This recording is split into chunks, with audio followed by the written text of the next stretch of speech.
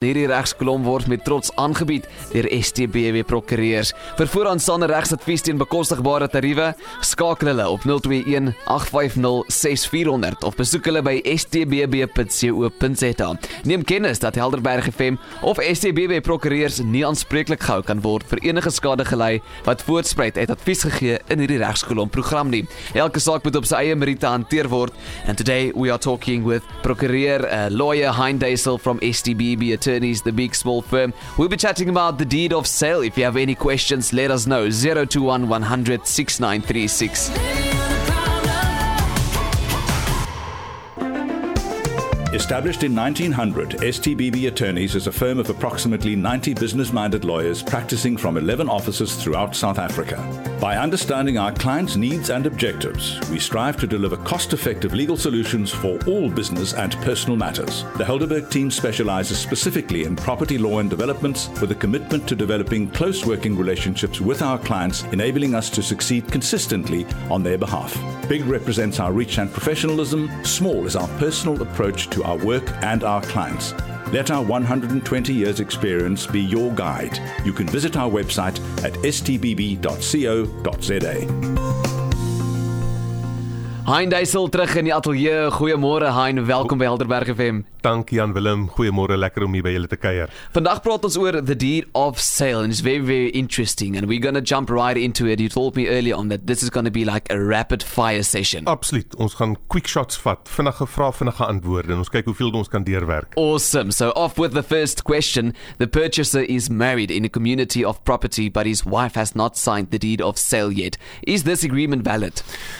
Yes, so if a purchaser is married in community of property and only one of the spouses have signed the offer to purchase, that offer to purchase will be valid purely because they are purchasing a property. So yes, they are seen to have a joint estate, but because you are purchasing a property in the joint estate, you are increasing the value of the estate. So It is for the benefit of the joint estate. So if one of the spouses married in community of property signed the offer to purchase the property, then yes, the offer to purchase or the agreement is valid, absolutely. Okay. Second question. The seller is married in community of property, but his wife has not signed the deed of sale yet. Is this agreement valid? Aha. Now that's a tricky one because now the spouse is married in community of property. Now you're selling a property. So now you're disposing of an asset. So now you're making your joint estate smaller.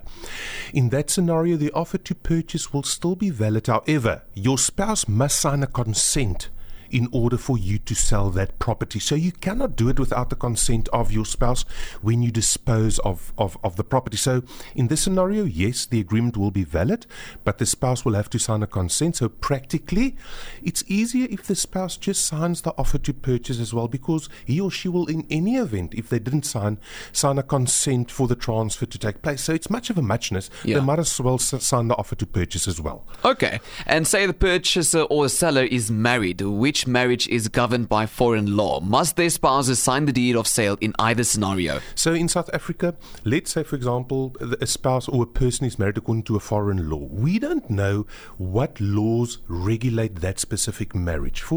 You might get a purchaser or seller that's married according to the laws of Guatemala. We don't know what the marital laws of Guatemala is, or any other foreign country for that matter. So again, if they are acquiring a property, then they don't need the assistance of the spouse because they are increasing. Doesn't matter what the matrimonial regime is of that specific country.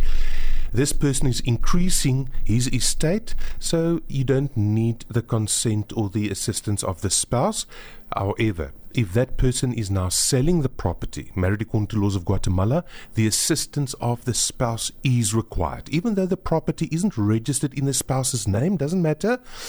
We want to know that that spouse is aware of this sale or give away of the property. So that is why the spouse will have to assist when the property is sold. Okay, I see. Now, let's say a purchaser requests that the transfer duty he is required to pay be deducted from the deposit that he paid. He has a 100% bond. Can this be done? So yes, it can be done with the consent of the seller, because normally what would happen is, let's say for example the purchaser signed an offer to purchase price is R1,000,000 and he's going to pay a deposit of 100,000 rand, he wants the bond of 900,000 rand, but he comes back and he says, hey guys, you know what, I got my bond of R1,000,000, so you know what, you don't need that deposit of 100,000 rand. Can I please use that towards transfer duty or costs, etc.? It can be done with the consent of the seller, because that 100,000 rand would have been paid as a token of good faith. It would be there. If the purchaser breaches the offer to purchase, then there is an amount of money, the deposit, which can be utilized for any damages suffered by the seller. But so in that scenario, yes, it can be utilized if the seller consents to the deposit being utilized for that. For that, okay, cool. And the last question that I have, in what instances can a purchaser who has paid VAT or transfer duty claim it back? So a purchaser, if the purchaser is registered for VAT as a VAT vendor, he can claim the VAT or transfer duty back that he paid over to SARS. As I said, if he's a VAT vendor, if he's registered for VAT, and if the property that he purchased forms part of his VATable enterprise, it's part of his income earning activity, he can claim that back from SARS, absolutely. 100%. Hein, thank you so much for the time and, running us through this and letting us know what is going for what. Appreciate your time. Pleasure, Jan Willem. Thanks a lot. Thank you so much. Anytime. It's Hein Duisel. We talked about the deed of sale. He's from STBB Attorneys, the big small firm. En hierdie regskolom was met trots aangebied deur STBB Prokureurs. Vir vooraanstaande regsadvies teen bekostigbare tariewe, skakel hulle op 021 850 6400 of besoek hulle by stbb.co.za.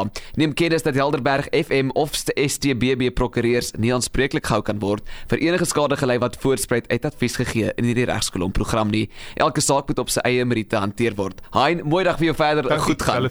Goed gaan.